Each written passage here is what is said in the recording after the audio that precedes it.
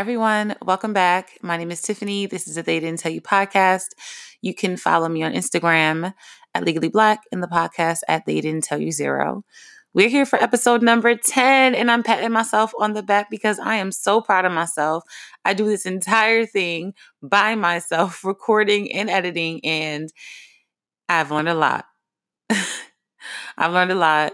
And I'm super excited to be in the double digits now with my episodes. And I just felt like upward and onward. So episode number 10, They Didn't Tell You About the Value of Black Lives. I recognize that talking about the issues that we have, that our Black community is currently experiencing, some that have been ongoing for countless years and don't seem to show any signs of slowing down. It's very taxing at times. I know it can be for myself to talk about these things. So I'm not going to harp too much on it. I definitely want to cover a few things that have happened to me in my life. They're minor situations, but when I took a step back to think about where it all started and where I kind of first felt like someone made me feel bad about being Black, or made me feel like my Black wasn't beautiful enough, or I wasn't enough. And I realized, like, damn, I have a memory from when I was a kid. I have a couple memories from high school. And I'm just like, damn, here we are, kids in this world trying to figure life out. And we're being met with adversities that we honestly fully couldn't comprehend at that time. And I think now I still struggle with comprehending the nonsense that is this world that we're living in. So I want to get right into it. So I wanted to go back down in the memory bank, but also remembering and keeping in mind that revisiting trauma, revisiting situations that have affected me negatively in my life doesn't always make me feel the best, but it's a conversation I've been wanting to have since I thought of creating my podcast. I just didn't know when I was going to do it. And so now's the time, right? So I can remember back in my childhood, and this might seem very minor to many people, but keep in mind, context purposes, I was a child when this happened. And when I say a child, I'm talking like definitely wasn't even in fifth grade, probably like third or fourth. And I was attending a public school, and there was this security guard there. He was always fairly nice to me, never had any issues with him. He definitely, now that I think about it, was giving me Steve Harvey vibes because he was brown skin like Steve Harvey, bald head, had a mustache, and had a very chill voice. And it was kind of like, them cool older Black guys. Like, you just like, oh, he just seems so chill. One day, I don't know what happened. I don't know if I was being mean. I don't know if I don't know what I was doing. But this grown ass man, and thinking back then, he might have been in his 50s because he definitely wasn't in his 20s or 30s. He was definitely an older gentleman. He looked at me and said, "You're just mad because your sister's prettier than you." Now, my reaction to it, I could remember feeling a bit shocked by it because I was kind of like, well, what do you mean? It is not to say like I personally was like hating on my sister, but this is how people put siblings against one another when they're kids. First of all, why would an adult even say this to a child? I have no idea. But I remember thinking, okay, so number one, shout outs to this man for telling me my sister was prettier than me, because my sister is much darker, has a darker skin tone than I do. And so anybody celebrating that, here in 2019, I'm all for it.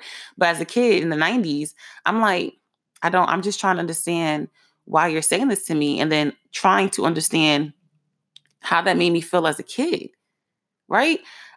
When you tell kids things like that, I at that point, that's when I felt like, okay, then I must be ugly.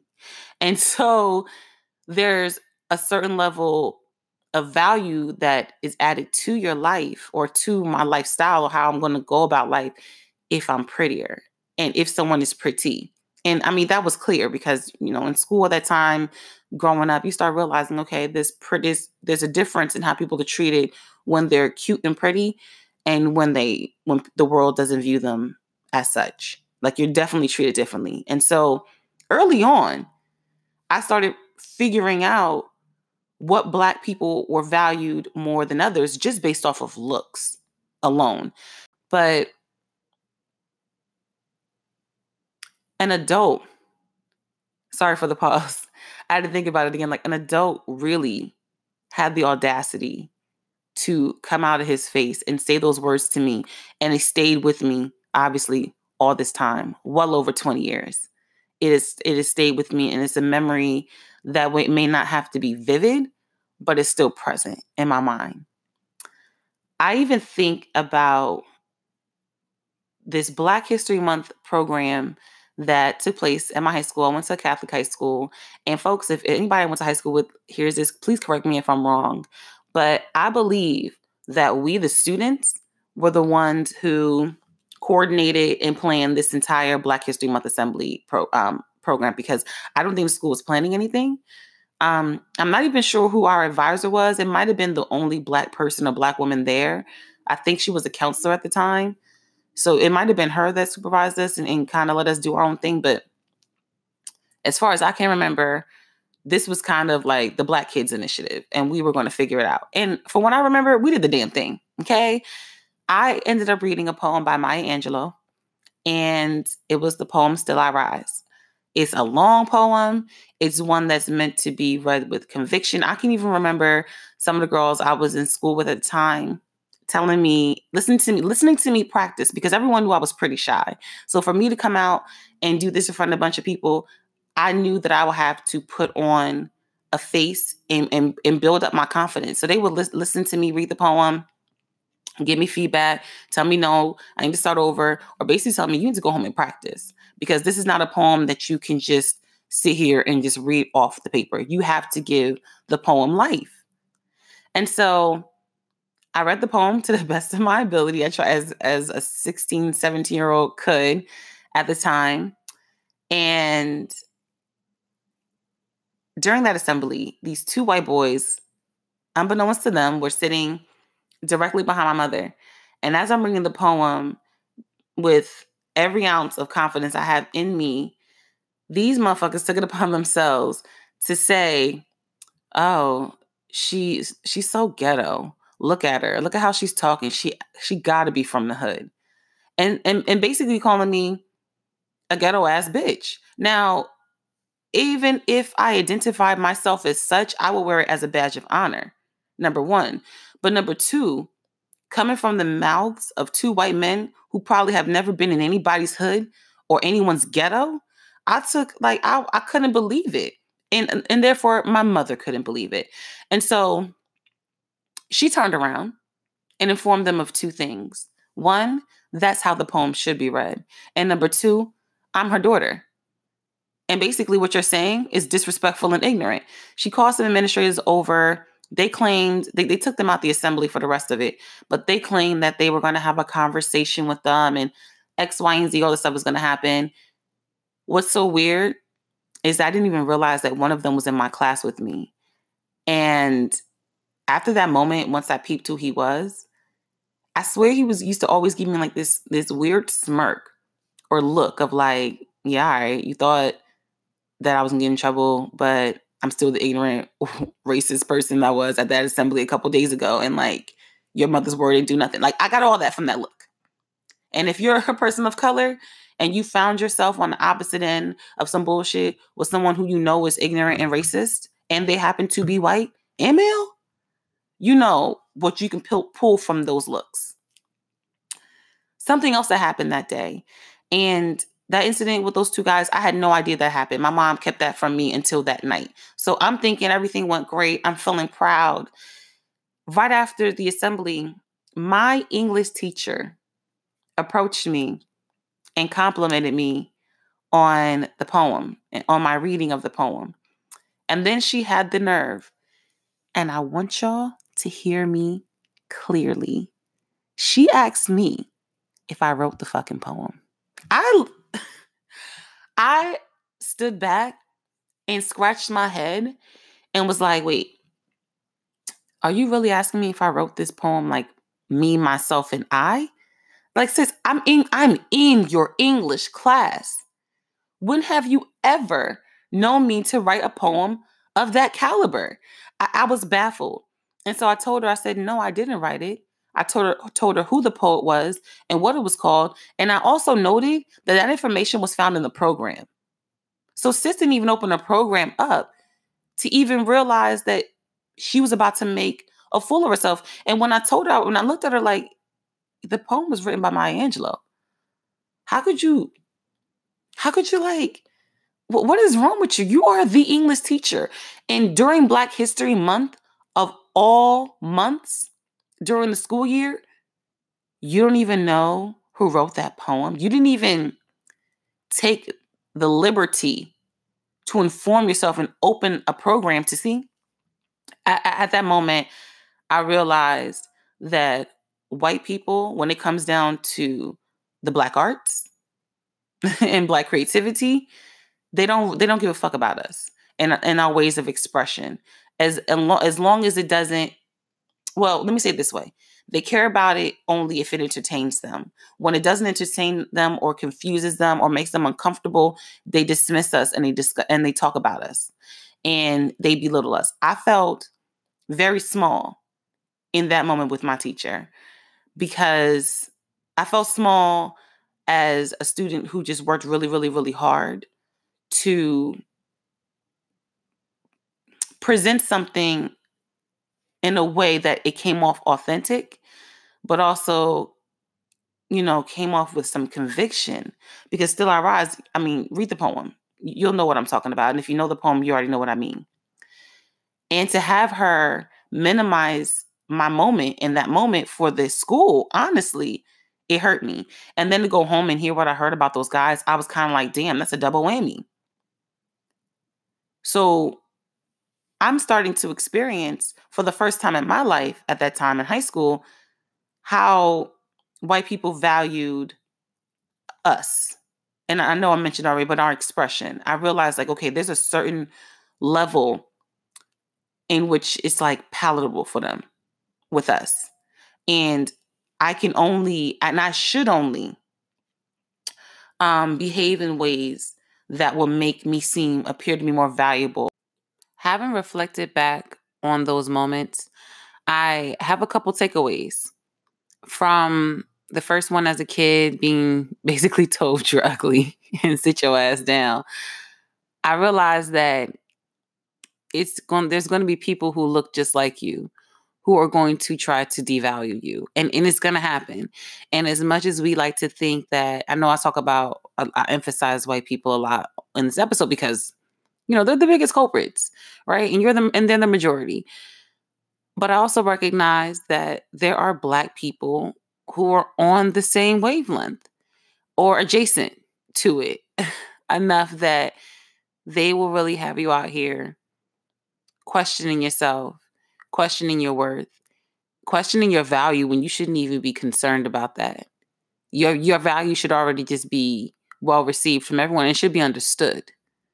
Because the value of Black lives, to be very honest with you and to anyone who cares to listen to hear it, there's no, like, it's invaluable.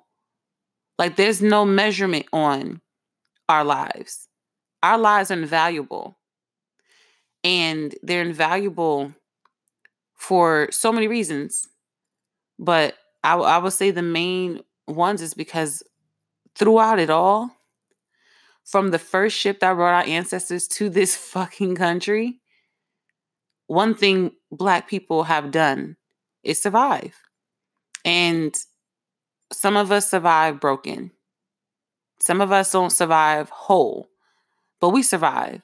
And then with every generation that comes, we survive through them, but also make improvements. That's why we always talk about breaking the cycle. It's important. And so for me, but just because that happened to me doesn't mean that I'm going to literally sit over here and do that to another Black child and make them feel any less valuable than what they may already feel for themselves.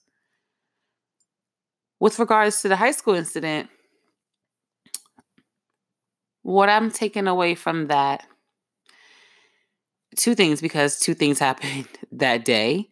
So let me start with what in the order that I found out. So for my teacher at the time, I realized that we can be at being at predominantly white schools, whether they are elementary, middle school, high school, college, whatever. And this is why we say Black history should be taught throughout the entire school year. Because if Black authors, Black literary geniuses in both fiction and nonfiction, poets, actual painters, actual architects, folks who, if we were incorporated in a part of the story and built into the curriculum, and even a step further, if the teachers, the folks who are being taught, who are going to college, when you're in college, what are you learning in college? Right? This is why folks need to be more well-rounded when you're in college and you're trying to find out where you're going to go. Because teaching, it's not for the faint of heart, especially when you're going to go into a community as a person who's not of color, and into a community that's about, well mixed. You're definitely going to have more than 2 or 3 Black kids in your class. Like, a good amount of them are going to be Black and Latino. So what have you done to prepare yourself for your students? Or are you keeping yourself at the same page, in the same page that you've been on, because that's just what you need to know? And so I realized from that moment is ignorance is bliss. It is. And even in their old age, even with all the life that they have lived, they can still make it to an old age and still be ignorant. And I was just like, that can't be me. I can't make it to that age and be that ignorant. I just can't. With regards to the guys, they sort of prepared me for a lot of the ignorant white people that I had ended up coming across through first jobs. Just in my career today, I come across what I personally feel are racist white individuals on a regular basis. And like I said before, Black people tend to live and exist in a state of trauma at times because we are traumatized from so many different things that I don't even let most of it faze me anymore. It's just literally become a way of life for me, that knowing and having to carry around this fact that people do not like you, will not see it for you, will not value you, will do everything in their power to do quite the opposite just because of the color of your skin. Nothing more and nothing less. I want to talk and touch on the Botham Jean case, especially because it's unraveling right now.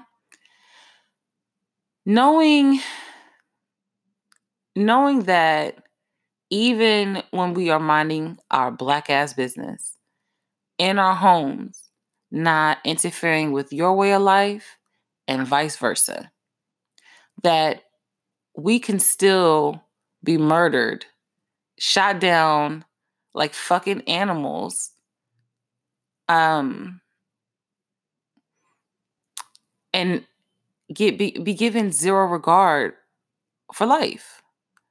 And there's no value in that life. Once he hit, there was no value in him when he was standing on his 10 toes, and there's no value on him as he lied there, dying in his own home, probably thinking, what the fuck is happening right now? And so what angers me most about this situation is that while if I even wanted to if I want to entertain the idea that this was literally a mistake and she really thought somebody was breaking into her home, because she wasn't paying attention because she was too busy sexting, and she didn't even think for a second to take a step back out and look. If I want to just believe for a moment that she really reacted in that way of like, she truly thought she was home and she just reacted, my head still is like, but still you shot to kill that. Like, at what point in time did you realize you maybe could be able to shoot him in the leg or shoot this person in the leg and disarm this person and maybe value that person's life?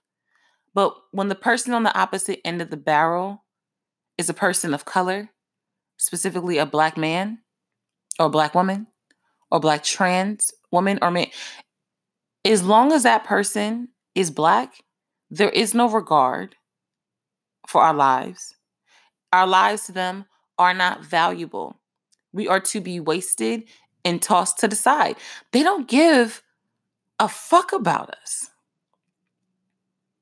And I think for some people, I would say for myself, it was kind of hard for me to wrap my head around that because I truly wanted to believe the best in people.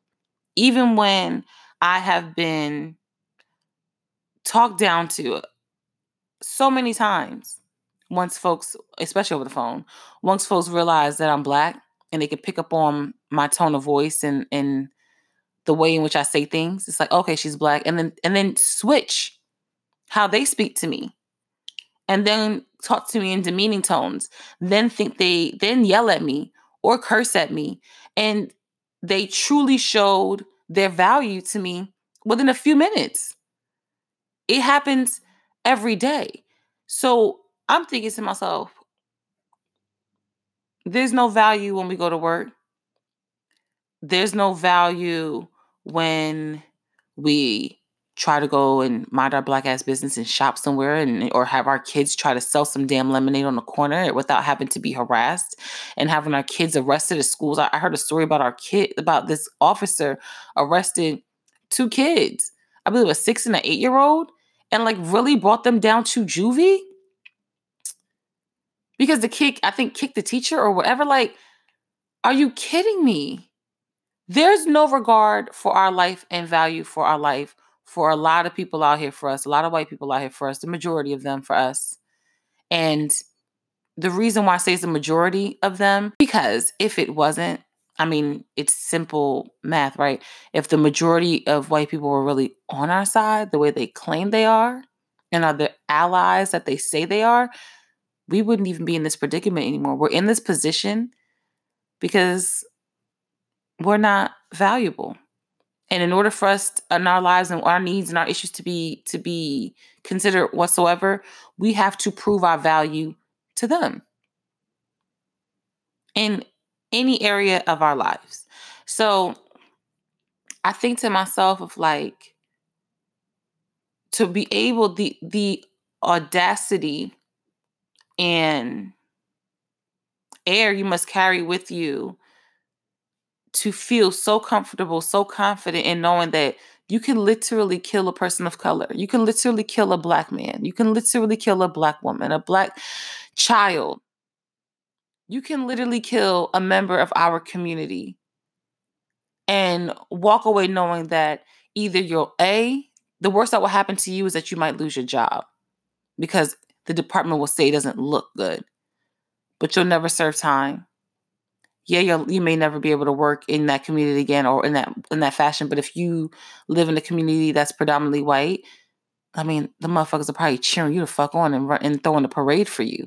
We've seen and heard of instances where officers have lost their jobs after shootings, and GoFundMe accounts have been raised for them. That's where they place value in protecting their own and rallying around their own. So when Joshua Brown, the neighbor of both of them, decided, I'm going to rally around my own too. It didn't even want to testify. What black person living in Texas who's a witness to a murder that involves an officer from the Dallas PD or any police department in Texas for that motherfucking matter, what person really wants to testify? Like Like, really, like, think who would really willingly want to testify without and not have to second guess it? I mean, I would have second guessed that shit for a minute before I had agreed to it. Because literally, what that young man did was make himself a target. Okay? I don't know if I've said it earlier. If I did, cool, I'm saying it again. The biggest gang, and if I did, my bad. The biggest gang out here in America aren't these Bloods, these Crips, and all these other organizations. It's the police. If they wanted to, they can annihilate all of us if the government really chose to. And so I always have a hard time. I have a really, really hard time why folks can't catch on to the fact that our government is so corrupt and they're so twisted that they are literally spinning and mastering and creating stories for us to buy into, to say, and especially they make it easy for the racists and even harder for us. Because after giving his testimony, Joshua Brown was murdered outside of the very same apartment complex that he still lived in, that both of them once lived in. And you mean to sit here and tell me both of those black men die in the same building, nearly a year apart from about a year and some change apart from one another? And in the beginning, we all thought and all knew and all feel that the Dallas PD has something to do with this. I mean, across the board, I think most black folks feel that way. And the others that are confused about themselves don't. So, and I'll make it confusing in a bad way. Please don't take it out of context. That's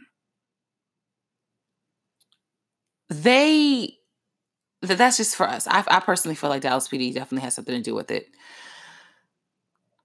But the story that, and it is mainly because of the story.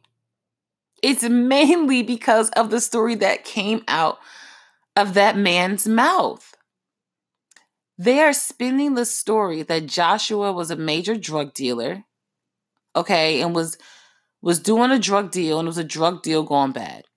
They're saying that 3 niggas drove from Louisiana, hours from Louisiana, to where he is, to cross state lines, to pick up a couple pounds of weed. Like, I'm not in that lifestyle, but I would like to think there gotta be somebody closer that can get that to you, right? You're not about to take a whole day just to get that amount. Is that even a lot? I don't even think that's a lot. And then you mean to tell me that they got in this altercation and you're telling me Joshua shot one of those men and that man retaliated? When I tell you, when I've read, because I was like, okay, I want to see what the update was on Joshua's, on the suspects that they may find. When I saw that the thumbnail for the video was black men in the background on the screen, I just rolled my eyes so hard. And I said, let's hear this shit. And then when I heard the theatrical story, and like, when I heard the story, they claimed one of the guys who drove up from Louisiana, what his story was, and I mean, it sounded like homeboy sang like a fucking canary. And in this era of Tekashi 69's snitches get stitches era, like, I can't really understand, as we all make jokes about it, like, I can't understand how someone really is gonna go out here and do the same thing. Like, if they are really in this game like that, and they're telling, like, wouldn't the person that they were, I don't know, copping for, maybe they're copping for themselves, I have no idea. But won't that look funny on you as a person who lives that lifestyle that you're telling? Like, and I mean, in Tekashi level detail, it's kind of, that's not weird to nobody. That don't sound a little off to anybody. Like, I don't think I need to know every single detail to feel when something's off with the case. To feel like a story is just too goddamn theatrical and too well put together to be true. And so, to the entire situation, to this entire case, I say a big fuck you to the system, to Dallas PD, and to anybody who can't wrap their heads around what is happening right now and what has been happening to us and what will continue to happen to us for years to come. All I can really do is pray that it never meets me or my family or my friends' family and their extended, whomever. Pray, just cover as many people with my prayers as possible, because to experience something like this on this level, it's like, it's tough. And that's why I say it's scary to speak out. It's scary to put yourself out there and advocate and try to fight for what's right. Okay? Joshua didn't want to testify, but he did it anyway. He did it because he thought he was going to help. And then only to say that a week later he died in a drug deal going bad. I have another question too. I'm upset. I'm sorry. Let me calm down. Like, how did they not know that he was a drug dealer when they had him as a witness? Like, that is, like, you would have gotten that monster Amber off immediately. You mean to sit here and tell me y'all let this man testify, okay? Be cross-examined, and you didn't know he was a major drug dealer? They're saying he had like 140 something THC cartridges in his house, $4,000 and XXX amount of like pounds of weed. And I'm just like, y'all didn't know that when y'all interviewed him? I'm sure y'all popped in his house before. Like, y'all didn't know none of this about him. Y'all don't do your research. He didn't pop up in your like who's who of criminals or drug dealers in that area. Like, y'all really want us and really think that we're all stupid and dumb. But maybe, I don't know, maybe I am. Maybe it's true, but I'm gonna tell you one thing I'm not gonna do. I won't go with that school of thought first. Not when it comes to our people, not when it comes to the history of our people, when it comes down to law enforcement. I'm not doing it. And here's to praying for yet another day, or a day, of peace and equality and the erasure of murders, legal murders, by our police departments in our country. On to the song for this week and for this episode. It is a song called Mad by Solange featuring Lil Wayne. If you haven't heard Solange's A Seat at the Table, it came out in 2016. You're missing out. You should have been heard it by now. The song Mad is super dope. It literally gives us permission to feel our feelings and to be upset about what we've gone through, the things that we've seen. There's a line that she had put in there, a couple of lines she put in there, and one of them said, she ran into this girl asking, why you always blaming? Why you can't just face it? Why you always got to be so mad? And Solange literally goes into saying, like, be mad. We have the right to be upset. We have the right to want change and demand better for ourselves, for our parents, and more importantly, for our children. We deserve to feel whatever it is we need to feel about this society and this world and the people in it, the people who make it up and make all the rules and make it hard for us to get by. So I encourage you to be mad. Be big mad, be little mad about the shit that's going on, because I'm telling you right now, I'm furious. So take that at face value and come back and join me next week. Bye, y'all.